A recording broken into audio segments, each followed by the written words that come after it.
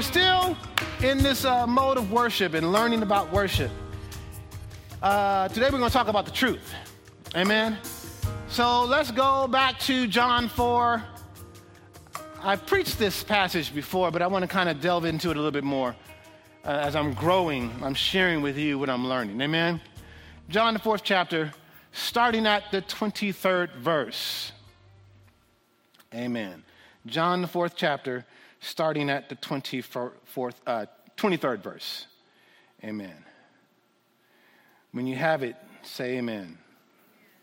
And I don't just mean on your screen. Amen. All right. The Word of God reads, "But the time is coming, indeed it's here now, when true worshipers will worship the Father in spirit and in truth. For the Father is looking for those." Thank you, Lord. "For the Father is looking for those who will worship him that way. For God is spirit, so those who worship him must worship in spirit and in truth." Verse 25 says, "The woman said, 'I know the Messiah is coming, the one who is called Christ. When he comes, he will explain,'" that's good. Oh, I feel you, Holy Ghost, already, "'everything to us.' Then Jesus told her, 'I am the Messiah.'" Amen. I want to talk to you this morning from the subject matter, honest worship. Honest worship. Amen. Those that worship him in spirit and in truth. Amen. We've been talking a lot about worshiping in the spirit. Now we're going to go to the other side, in truth. Amen. Most of you know this story. There's a detour that Jesus takes that the Jews normally don't take because they want to avoid their half-breed cousins, the Samaritans, at all cost. The Samaritans are people who were left behind. They were people who were left behind after the invasion of Samaria by the Assyrians long ago. And they have different ways, different lives, different ways of seeing God. They intermarried into the cultures around them. Even though they were Jews, they were not considered pure Jews because the Jews who had returned from captivity were now occupying that area. And the idea was, according to the law, you don't intermarry, you don't get involved, you don't get connected with the other cultures, the surrounding cultures. So the returning Jews would often, to get from Judea or to Galilee, in between there was Samaria, and they would just go all around and take the long way because they don't want to deal with or be contaminated by the Samaritans. And I've showed you that before in Scripture. This is a very familiar story. And so Jesus arrives at the well and sends his disciples away to get some food. And when he gets there, he comes to the same well to get some water, but there's a woman there, a Samaritan woman. She comes to the same well to draw water, and she doesn't come in the morning when it's cooler, when it makes sense. She comes in the middle of the day because she doesn't want to be seen. She wants to avoid coming with the rest of the women, because we know how the women can be when they know your business. So she wants to avoid that as much as possible. She's got somewhat of a reputation. She's got an issue. Okay? So the deal is Jesus, when he sees her coming, right on schedule, because he's expecting her, he says, "Give me something to drink. Can you draw some water for me?" And she, is surprised that Jesus is speaking to her. So she reminds Jesus that he's a Jew, as if he didn't know that. And she's assuming that Jesus is like all the rest of the Jews. You're probably one of those racist Jews that should be practicing some social distancing between me and you. And so Jesus replies to her. After he hears all that, he replies to her and he says something that we need to pay very, very close attention to. John 4:10. Same 4th chapter, 10th verse. Jesus replies to her, if you only knew the gift God has for you, underline this, and who you are speaking to. Whew. You would ask me and I would give you living water. We've heard this before. We know this verse, amen? Jesus is saying, if you knew what I was offering you, and if you knew who you were speaking to, or if you knew what was missing in your life,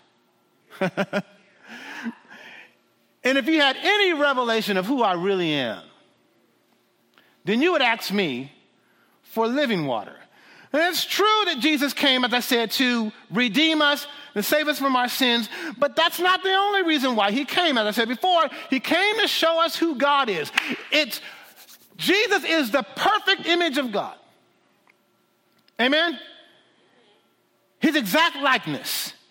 He perfectly reveals who God is. There can be no true worshipers of God if the worshipers themselves don't know who they're worshiping. Amen?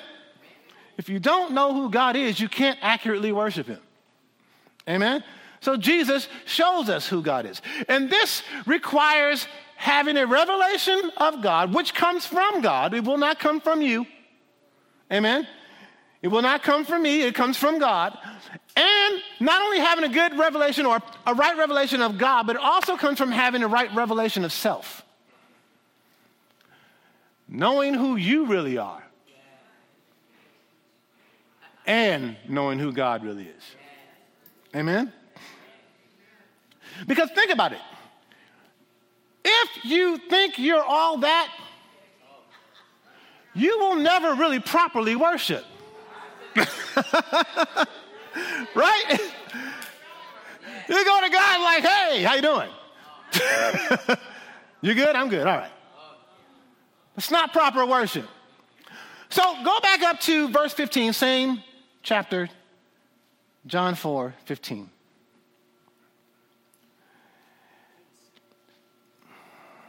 So after Jesus offers her the living water and tells her that you would never thirst again, her mind starts clicking and says, ooh, this sounds like a really good deal.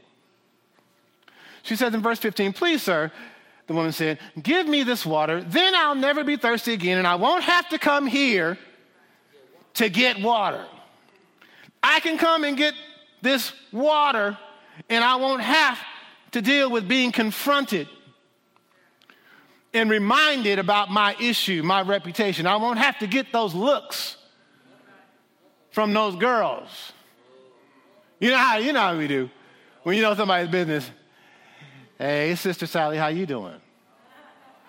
You good this morning? Mm-hmm. You won't have to deal with folks that know your business. I can have, with this living water, the benefits without having to change anything. If I don't have to face the public, I can do what I've been doing and never have to really get a daily reality check that shines a light on my issue in my reputation. Kind of like people who sit at home on Sundays now during church. They view the word and get the word, which is a benefit, through the screen. But because they're not in community with anybody, nobody really knows what they're doing. Nobody really knows where they're really at. And in some ways, they really can't see themselves. Pandemic church gives you benefits without accountability. You can do anything you want because no one's checking in on you. But Jesus is smarter than that. Jesus is on to this woman. Jesus is on to her. So she asks for living water, but Jesus says this, verse 16. Just hang with me. I'm almost done. Not going to be long. You want the living water. Okay, first, Samaritan woman, go get your husband. Jesus told her. You know, it's not fair for you to have all the drink. Why don't you go get some for your husband? Why don't you go get your husband? He can have something to drink too. She says in verse 17, I don't have a husband. Here we go. The woman replied, Jesus said, you're right. You don't have a husband.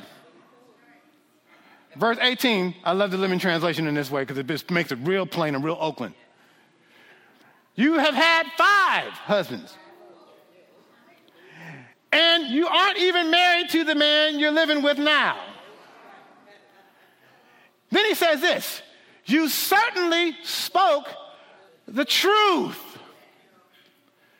Those that worship the Father must worship him in spirit and in truth. You spoke the truth. This word here, truth, means no hypocrisy, no sham, without concealing or hiding anything.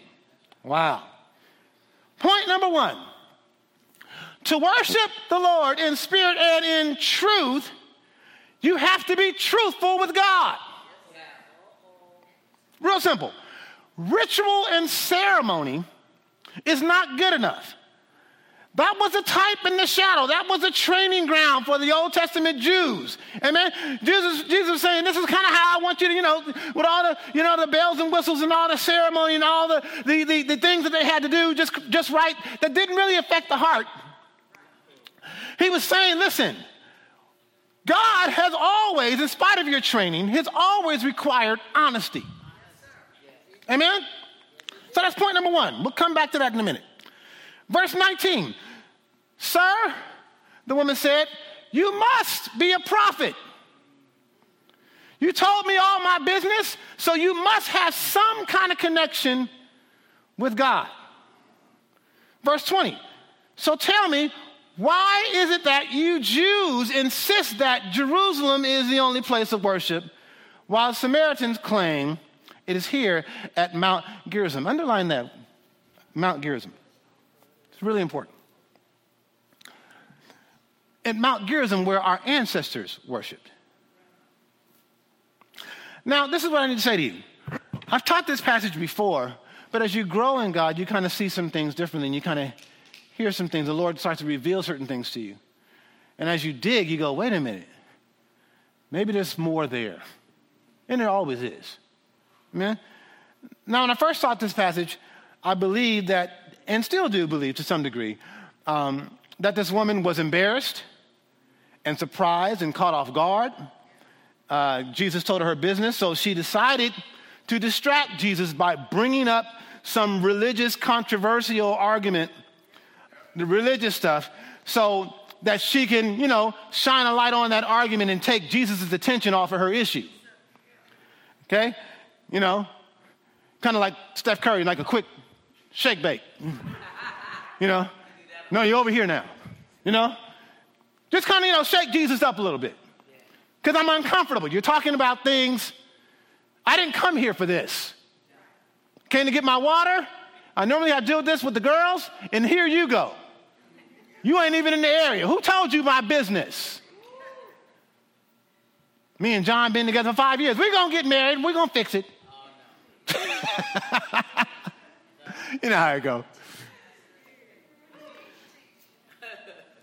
So listen, I don't want to talk about my issue, my reputation. I don't know how you know that, but there must be some kind of connection with God. But can we get back to the living water? Let's not talk about what I'm doing. When I first taught this scripture, I thought that was the only thing that was going on. I pretty much came from that angle. But now I see that there's something different. It doesn't exclude that synopsis. It doesn't exclude that thought. But it includes another thought or another possibility. Yes, she's surprised. Yes, she's embarrassed. Yes, she's convicted. But perhaps she was so convicted that she wants to fix the sin problem by finally coming to God in the right way. She realizes that she's having a God moment here, and she wants to worship in the right way. Some people, when you corner them, they come out swinging, they fight to death. All right? You can back me up in the corner. I'm a windmill my way out of this. Other people, when you corner them, they say, okay, you got me. I give in. Now we need to discuss terms. How can I fix this? I want to worship the right way. I got an issue in my life. I ain't living right. Okay. I've been confused about how to fix this. How do I approach God? I guess the first thing we need to do, men at the well, is I need to go to church. I need to go to the temple. But here's the problem. The Jews say that worship is supposed to be in Jerusalem. Where I come from as a Samaritan, we've always believed that worship is supposed to be in Mount Gerizim. So I can't fix this issue that I have unless I at least get on the right mountain. Are you hearing me? Can you explain this to me? Do we worship on Mount Gerizim or in Jerusalem? Who's right? Now, keep your finger there. Go to Deuteronomy 27. And I hope I'm pronouncing that right. It might be Gerizim or Gerizim. Deuteronomy 27, starting at verse 9. This is way back. This is give a little history of Mount Gerizim and the Samaritans. Watch this. I'm talking about worshiping God in truth, true worship. Then Moses and the Levitical priests addressed all Israel as follows. O Israel, be quiet and listen. Today you have become the people of your God, the people of the Lord your God. Verse 10, you must obey the Lord your God by keeping all these commands and decrees that I'm giving you. They're getting ready to cross over to Jordan, and God is saying there's a bunch of stuff that I want you to do and a bunch of things you have to obey. All right? Now, the head title says here, curses from Mount Ebal, because there was Mount Gerizim, and then there was Mount Ebal, and Samaria is right in the middle. All right, so watch this. Verse 11, that same day, Moses also gave this charge to the people. When you cross the Jordan River, the tribes of Simeon, Levi, Judah, Issachar, Joseph, and Benjamin must stand on Mount Gerizim to proclaim blessings. Amen? Over the people. So right there we get an indication that if you're on Mount Gerizim, you're on the right side. You're getting the blessings. Amen? All right. Hang with me. And the tribe, verse 13, and the tribe of Reuben, Gad, Asher, Zebulun, Dan, and Naphtali must stand on Mount Ebal, which is the exact opposite on the other side, to proclaim what? A curse. Then the Levites will shout to all the people of Israel, cursed is anyone who carves or casts an idol and secretly sets it up. These idols, the work of the craftsmen, are detestable to the Lord. And all the people will reply, amen. In other words, anybody does that, cursed. Right? This is on Mount Ebal, not on Mount Gerizim. Okay? All right, and then another one. Verse 16. Cursed is anyone who dishonors father and mother. Oh, we would all be in trouble with that. And all the people will say amen. So all the people will say amen. And so on and so on and so on. It's just a list of curses, curses, curses, curses, curses. Then you get in Deuteronomy 28 where Fred Hammond gets that song, bless, bless, bless, bless. We're blessed in the city. We're blessed in the field. You know the song, right? There's all these, you're blessed in the city, you're blessed in the field. There's all these blessings. And then he said, right after that, the short list of blessings, there's a ton of curses again. Mount Ebal. So here's the thing. So remember when I said the Samaritans where, there are people who were taken away and left behind, rather. They were left behind after the Assyrians came in and took over, and they carted off all the rest of the prominent Jews, the tribe of Benjamin, and all the uppity folks, and left all the other folks that didn't get into politics and all that behind. So all the lawyers and doctors went over there with the Assyrians, and all the rest of the folks were left behind. And they got mixed up and intermingled with other folks because the Assyrians also sent foreigners into that land. So you had a group of people who were, left behind, and then there's an influx of new people coming into the city, and everything's all mixed up. So whatever you were doing, you ain't doing it now. It's all confusion now. Okay? It's just like kind of being in, don't get ahead of yourself, Pastor. The Samaritans are missing, not only that, they only went up to the Pentateuch. So in other words, they're missing several books of the Bible. They don't know how much, they don't know anything about God. They don't know anything about the prophets. They don't know how to worship God. And then all they have is what they knew in the beginning, which is, if you're going to be on Mount Gerizim, I guess that's where the blessing is. Not on Mount Ebal. So if we're going to have church, we better put it on the right mountain. If I'm going to get right with God, better put it on the right mountain. By the way, didn't you know that Abraham, was about to sacrifice Isaac on Mount Gerizim? So there's all this history there, but the history stops, and then they are completely left behind. And there's all this, God is talking to all these prophets. They heard none of that. None of it. They don't know anything. On top of that, they are intermingled and married into other cultures. And all they know is that we're going to worship God. They got to be on Mount Gerizim, not on Mount Ebal, okay? Because that's where all the blessings are. So they really don't know the right, truthful way to worship God. Are you hanging with me? All right, did I make that point clear? All right, so let me just give you another snapshot of Mount Gerizim so you can see what's happening in the area of Samaria. 2 Kings 17, 24, 28. Move, Jamie. 2 Kings 17, 24 through 28. This is the king that took all the people away and put the other foreigners in. Now watch this. The king of Assyria transported groups of people from Babylon, Cutha, Ava, Hamath, and Sepharvaim. Sepharvaim, I can't even pronounce it. And settled them in towns of where? Samaria, replacing the people of Israel. See that? They took possession of Samaria and lived in the towns. But watch this, people. But since these foreign settlers did not worship the Lord when they first arrived, the Lord, God, sent lions among them, which killed some of them. So the people are trying to have church and lions is just... because they don't know God. They're making up worship any kind of way. That's just chaos. Could you imagine if a bunch of lions came up in this church? Praise the Lord. God sent lions. Skip down to verse 26. Watch this. Go to 26.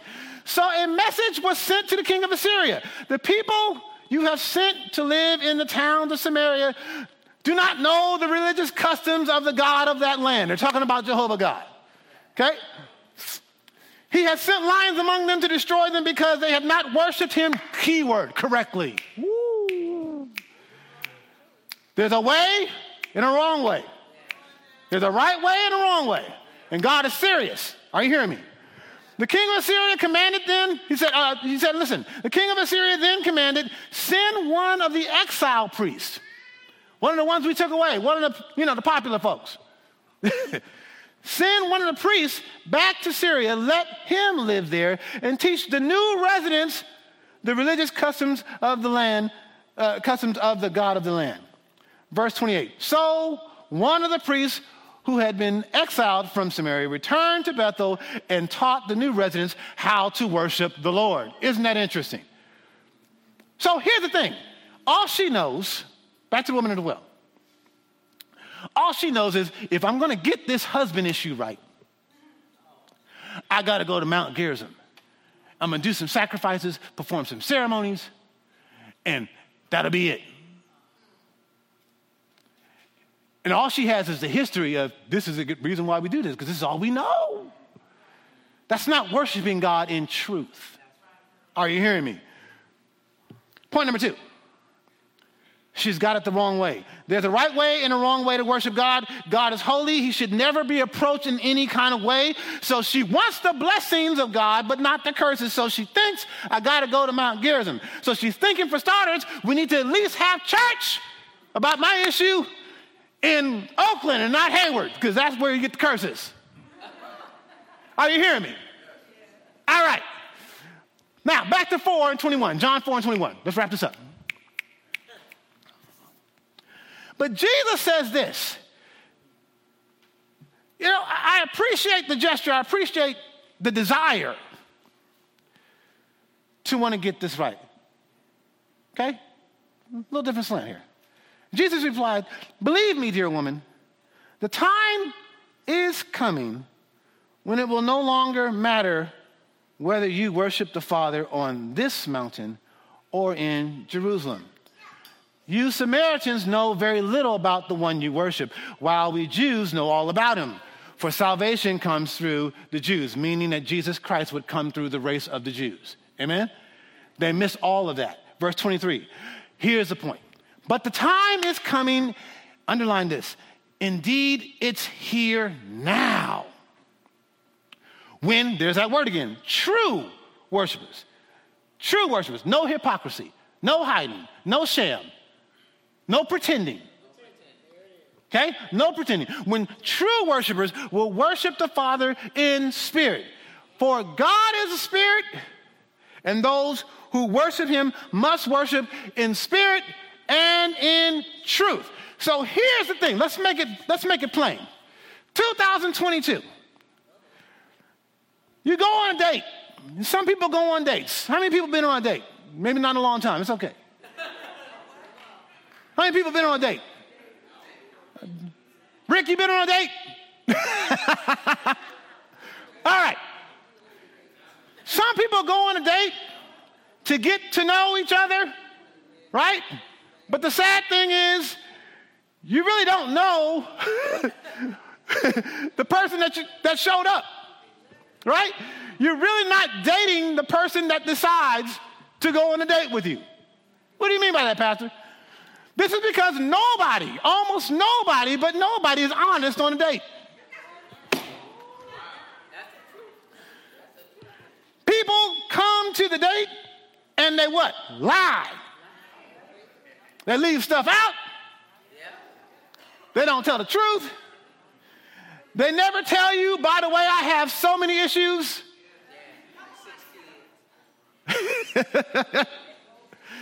So in all actuality, if I was your roommate, college roommate, and you came home and said you went on a date, right? And I asked you, well, how did your date go? If you were telling the truth, you would say, well, it was nice. We got there and we just lied.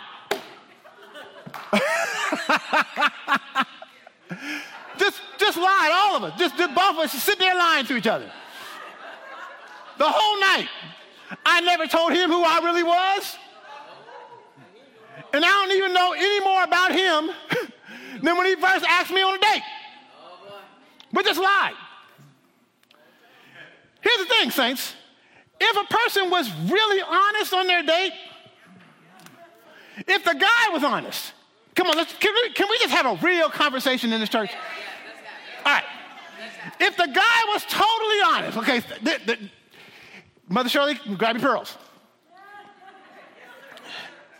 If the guy was totally honest, he might say, listen, I just really want to go to bed with you. I like you enough to sleep with you. I'm really not that interested in anything else. The sooner you put down that chicken and we get up out of here, the happier I'm going to be. That's the honest truth. We're on a date, so you can put that chicken down and leave with me and we're going to go somewhere. If the girl was being totally honest, she would say, listen, I don't really like going to work. So how much money do you really have? Can you take care of me? Let's get this straight now. I'm acting sweet right now, but as soon as you put a ring on my finger, I'm planning to disrespect you the whole marriage. And by the way, I only ordered salad because I'm trying to be cute. But I'm really hungrier than this. I can eat my plate, your plate, the people's plate sitting next to us. Take it further. The hair in my hair, that ain't my hair. These nails, they're not my nails. This waist, I got on more shapewear. This ain't my waist. I'm on a date with you, trying to be intimate with you and get to know you, and I am telling you completely nothing. Both people are just lying. Okay. One more time. How much money do you make again?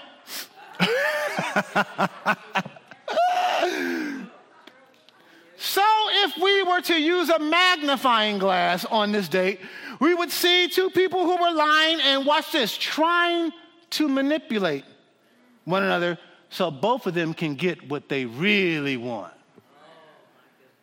Now, here's the interesting thing about this. If you were going to go on a date with Jesus, he would already know everything. He would know everything about you.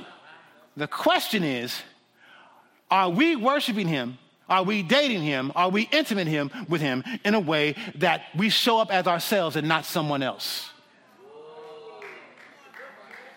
Are you hearing me? Are we pretending to be someone we're not in the presence of God? Someone sinless, someone issueless. Are we being totally honest? Is it in spirit and in truth? You get it? And that's how some of us Christians do in the presence of God. We're not being real. We're pretending to be somebody else in front of God when he can clearly see what's really going on in our hearts. And if you have that kind of hypocrisy in worship, saints, there's no realness. There's no asking for forgiveness. There's no admittance of any wrong. There's just doing whatever you want to do. There's no sincerity. There's no truth. There's no intimacy. And if there's no intimacy, there's no change. Because we're not being real. Are you hearing me? Give me the living water. Get your husband first. Are you hearing me? Give me the living water. How much you spend on that sports car, bro? Come on, think about it. Give me the living water. Why you got your eyes on somebody else's woman? Let's just be real first. Spirit and in truth. If there's no real intimacy in worship, there is no change because there's no admittance of anything wrong. Amen? So Jesus says before we get into this intimacy thing, there's got to be a real confrontation. Amen? Worship is not going to be this ceremony thing on some mountain and we're not going to deal with who we really are. Are you hearing me? Joshua 24:14, almost done. Now therefore fear the Lord, and serve him in what? Sincerity. And in what? Truth. And put away the gods which your fathers served on the other side of the flood in Egypt, and serve ye the Lord. One more. Psalm 51:6. This is David getting a revelation of God. But you, talking about God, desire honesty from the womb. Whoa. Teaching me wisdom even there. So worship, this word worship in spirit and truth, John 4, they that worship the Father must worship in spirit and truth, for the Father is seeking worshipers who will worship him in spirit and truth. Worship, that word means to bow and kiss. Amen? Bow and kiss. My dad said something phenomenal that I'm just now understanding. He said, you can praise God from afar, but in order to worship, you got to get up close. You can't kiss. You can say, I love you, Pastor Jamie. You're a great guy. That's praise. But worship is when you get up close. You can't kiss me from way back there. Are you seeing me? There has to be a closeness in worship. Amen? Amen. Intimacy is not just ceremony. Intimacy is real. Intimacy is passionate. Amen? Intimacy with God is honesty, truth between the two parties involved. I can't be somebody else and then worship God. That's impossible. I got to come as I really am with my issues, with my stuff. I got to be like, hey, you know all about it, Jesus. What am I going to hide from you? Amen? You take it to God in prayer, everything. Not just your bills, you take you. Are you hearing me? Everything to God in prayer, not just your wants. You take you. You take your issues, you take your sins, you take your failures, your inconsistency. I know I promised you, Lord, that I'll be reading you this week, but I just didn't get to it. That's honesty in worship. You don't just come to God, bless you, Lord. I ain't seen you in 3 months, but bless you. Are you hearing me? All right. Jesus said something phenomenal. Verse 23, John 4:23. Almost done. Yeah. But the time is coming, indeed it's here now. The time is coming when we will worship the Father in spirit and truth. But he said, indeed it's here now. Worshiping God, woman at the well, is here now. Let that sink in. What's he saying? What's he saying? Let me prove it to you. Give me another translation, John 4:26. Give me King James. John 4:26. Jesus saith unto her, I that speak unto thee am he. I know that the Messiah is coming, and when he comes, he will teach us all things. He will explain everything to us. Jesus says to her in verse 26, I told her, I am the Messiah, or I that speak to thee am he. Now, what you need to understand here is in the original translation, the original transcript, the word he is not really there. They added that in order for us to be able to understand the sentence structure a little bit better. This real sentence structure in the original says this. Jesus says unto her, I that speak to thee am. Somebody got it. I am. What is he saying? What is Jesus really saying here? What am I saying here? The woman said, I know the Messiah is coming, the one who's called Christ. When he comes, he will explain everything to us. He'll explain which mountain we're supposed to be on, how we're supposed to really worship. Amen? I want to get this thing right. And Jesus said to her, I am. That's all he said. I love it. What I need you to understand this morning is when this woman is talking to this man at the well, she's not talking to the Son of God. She's not talking to Jesus the healer. She's not talking to Jesus the miracle worker. She's not talking to Jesus born in a manger. You know? She's not talking to Jesus, the one who knows all things. And no, she's more than that. She's talking to God. Don't lose that.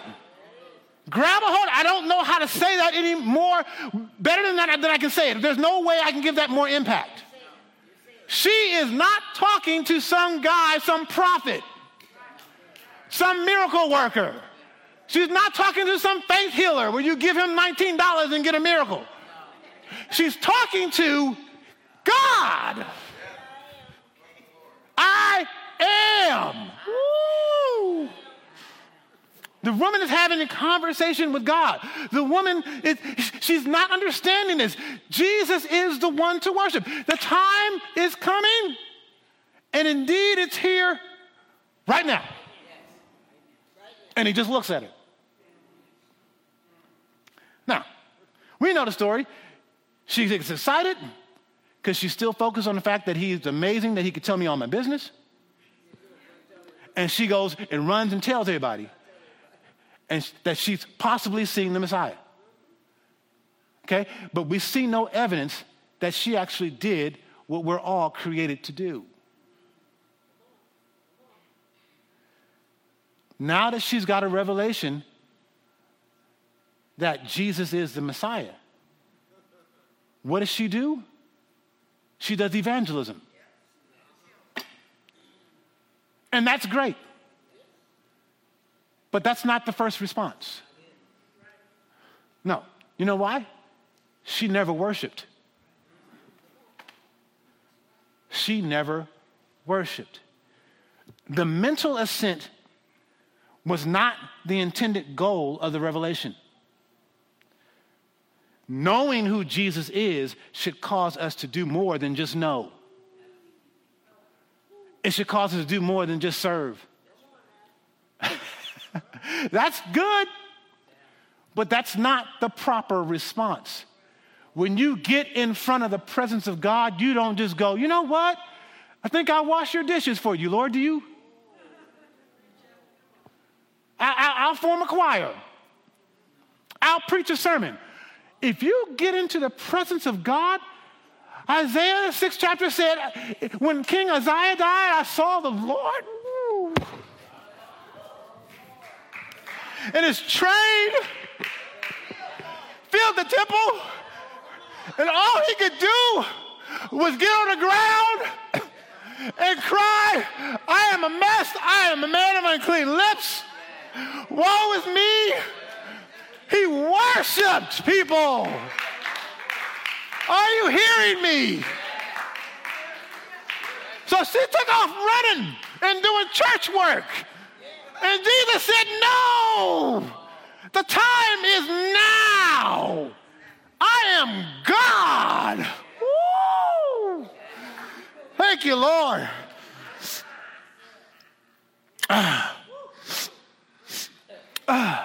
Excuse me.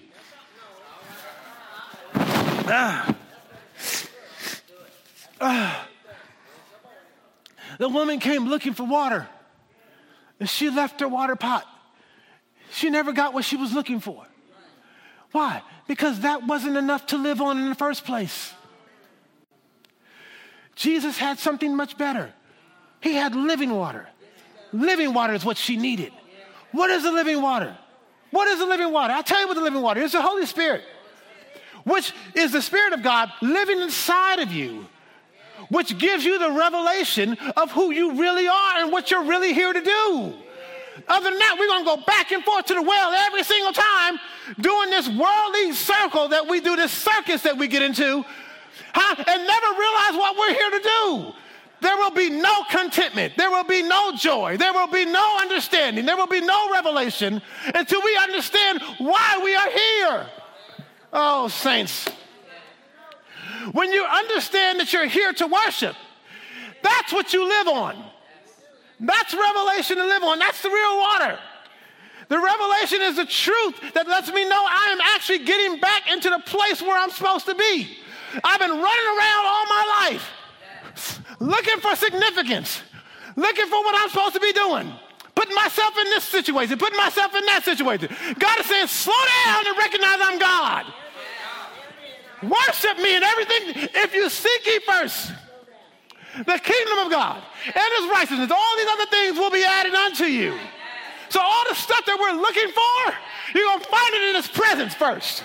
Until you get in the presence of God, you don't know what you're doing. You're just wasting your energy. Running on empty. Getting that water and it's running dry. The well's running dry. I'm always dry. I'm dry. I got to come back here tomorrow again. The truth of the matter is you're going to be dry and parched. Why? Because this is not the living water.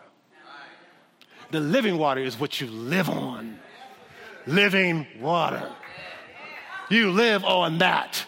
That's the revelation. That's the purpose. That's the point of your whole entire life. Are you hearing me?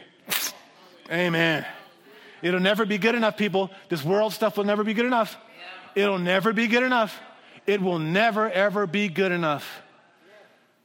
Jesus tells her that even though she's a sinner, even though I know all of your business, girl, I'm still wanting a date with you. I still want time with you. I still want worship from you. We can fix all your stuff. Deal with all your stuff. Isn't that beautiful? In spite of everything that you know what you did. I know what I did. And he's saying, the Father's seeking worshipers who will worship him this way. What does that mean? Coming to you as I am. Lord, this was an okay week. I didn't do it perfectly. I didn't do it just right. I fell out with a few people. I didn't say the curse words, but I thought about them. Huh? I didn't act on everything that I could have acted on. I don't know what would have happened if I was there by myself. I don't know what I would have done, what I would have said, what I would have gotten into. But here's the truth, Lord. I'm presenting my real self to you. Not some version that I make up that I want everybody to be impressed with. You know everything. If I'm going to worship you, I'm going to worship you in truth.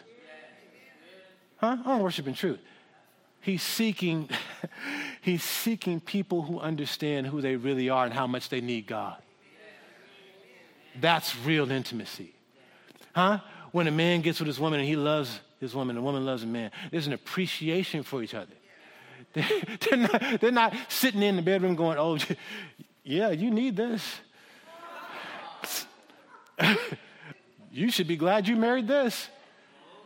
It's about to be on and popping. Why? Not because of you, but because of me. That's not intimacy. That's an egomaniac. Are you hearing what I'm saying? Okay. He's seeking worshipers. And in spite of what you've done, his arms are open. His time, his calendar is clear for you. He's moved things in his schedule, even though he's holding planets together. He's waiting for you to come and say, Lord, I want to spend this time with you. I want to worship you. And this is really who I am.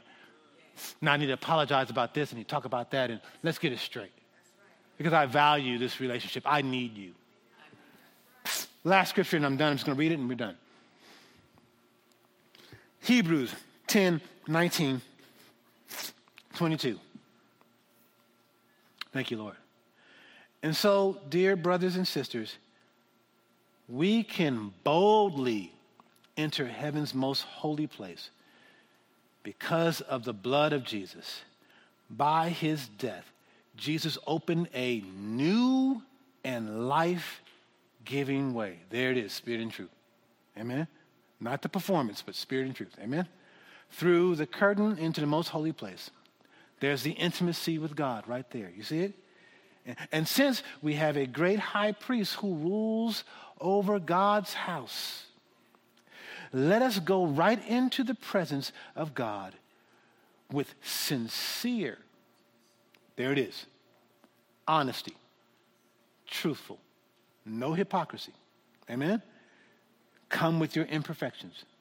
Amen?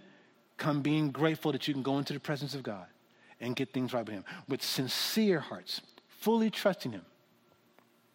For our guilty consciences have been sprinkled with Christ's blood to make us clean. And our bodies have been washed with pure water. You see it? So when you go into the presence of God, go boldly, go appreciating what Jesus Christ has done, go honestly, be real. Amen? Because he already knows all about it. And he's still going, got some time for me today?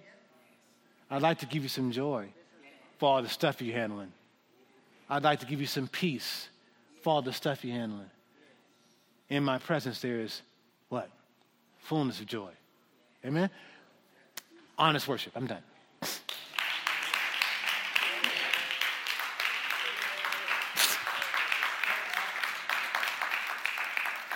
Let's stand.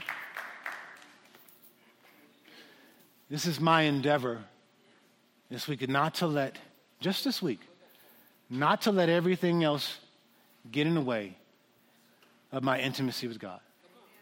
Not to let the devil tell me everything I did wrong and cause me to shame myself. Not to worship God in a way that's not truthful and make up stuff about him and be on the wrong mountain. Amen? But be real with God. In spirit, passion, amen? Right? As we've been learning, and in truth. In other words, there's no excuse. There's no reason why. The door is wide open. Come on in and sit with the Lord. Amen? And perhaps in doing all of that, you will get your mind off of everything else you're worried about. There it is. Amen? Because God is so big, what can he not do? Nothing. Amen. Father, we thank you for this word.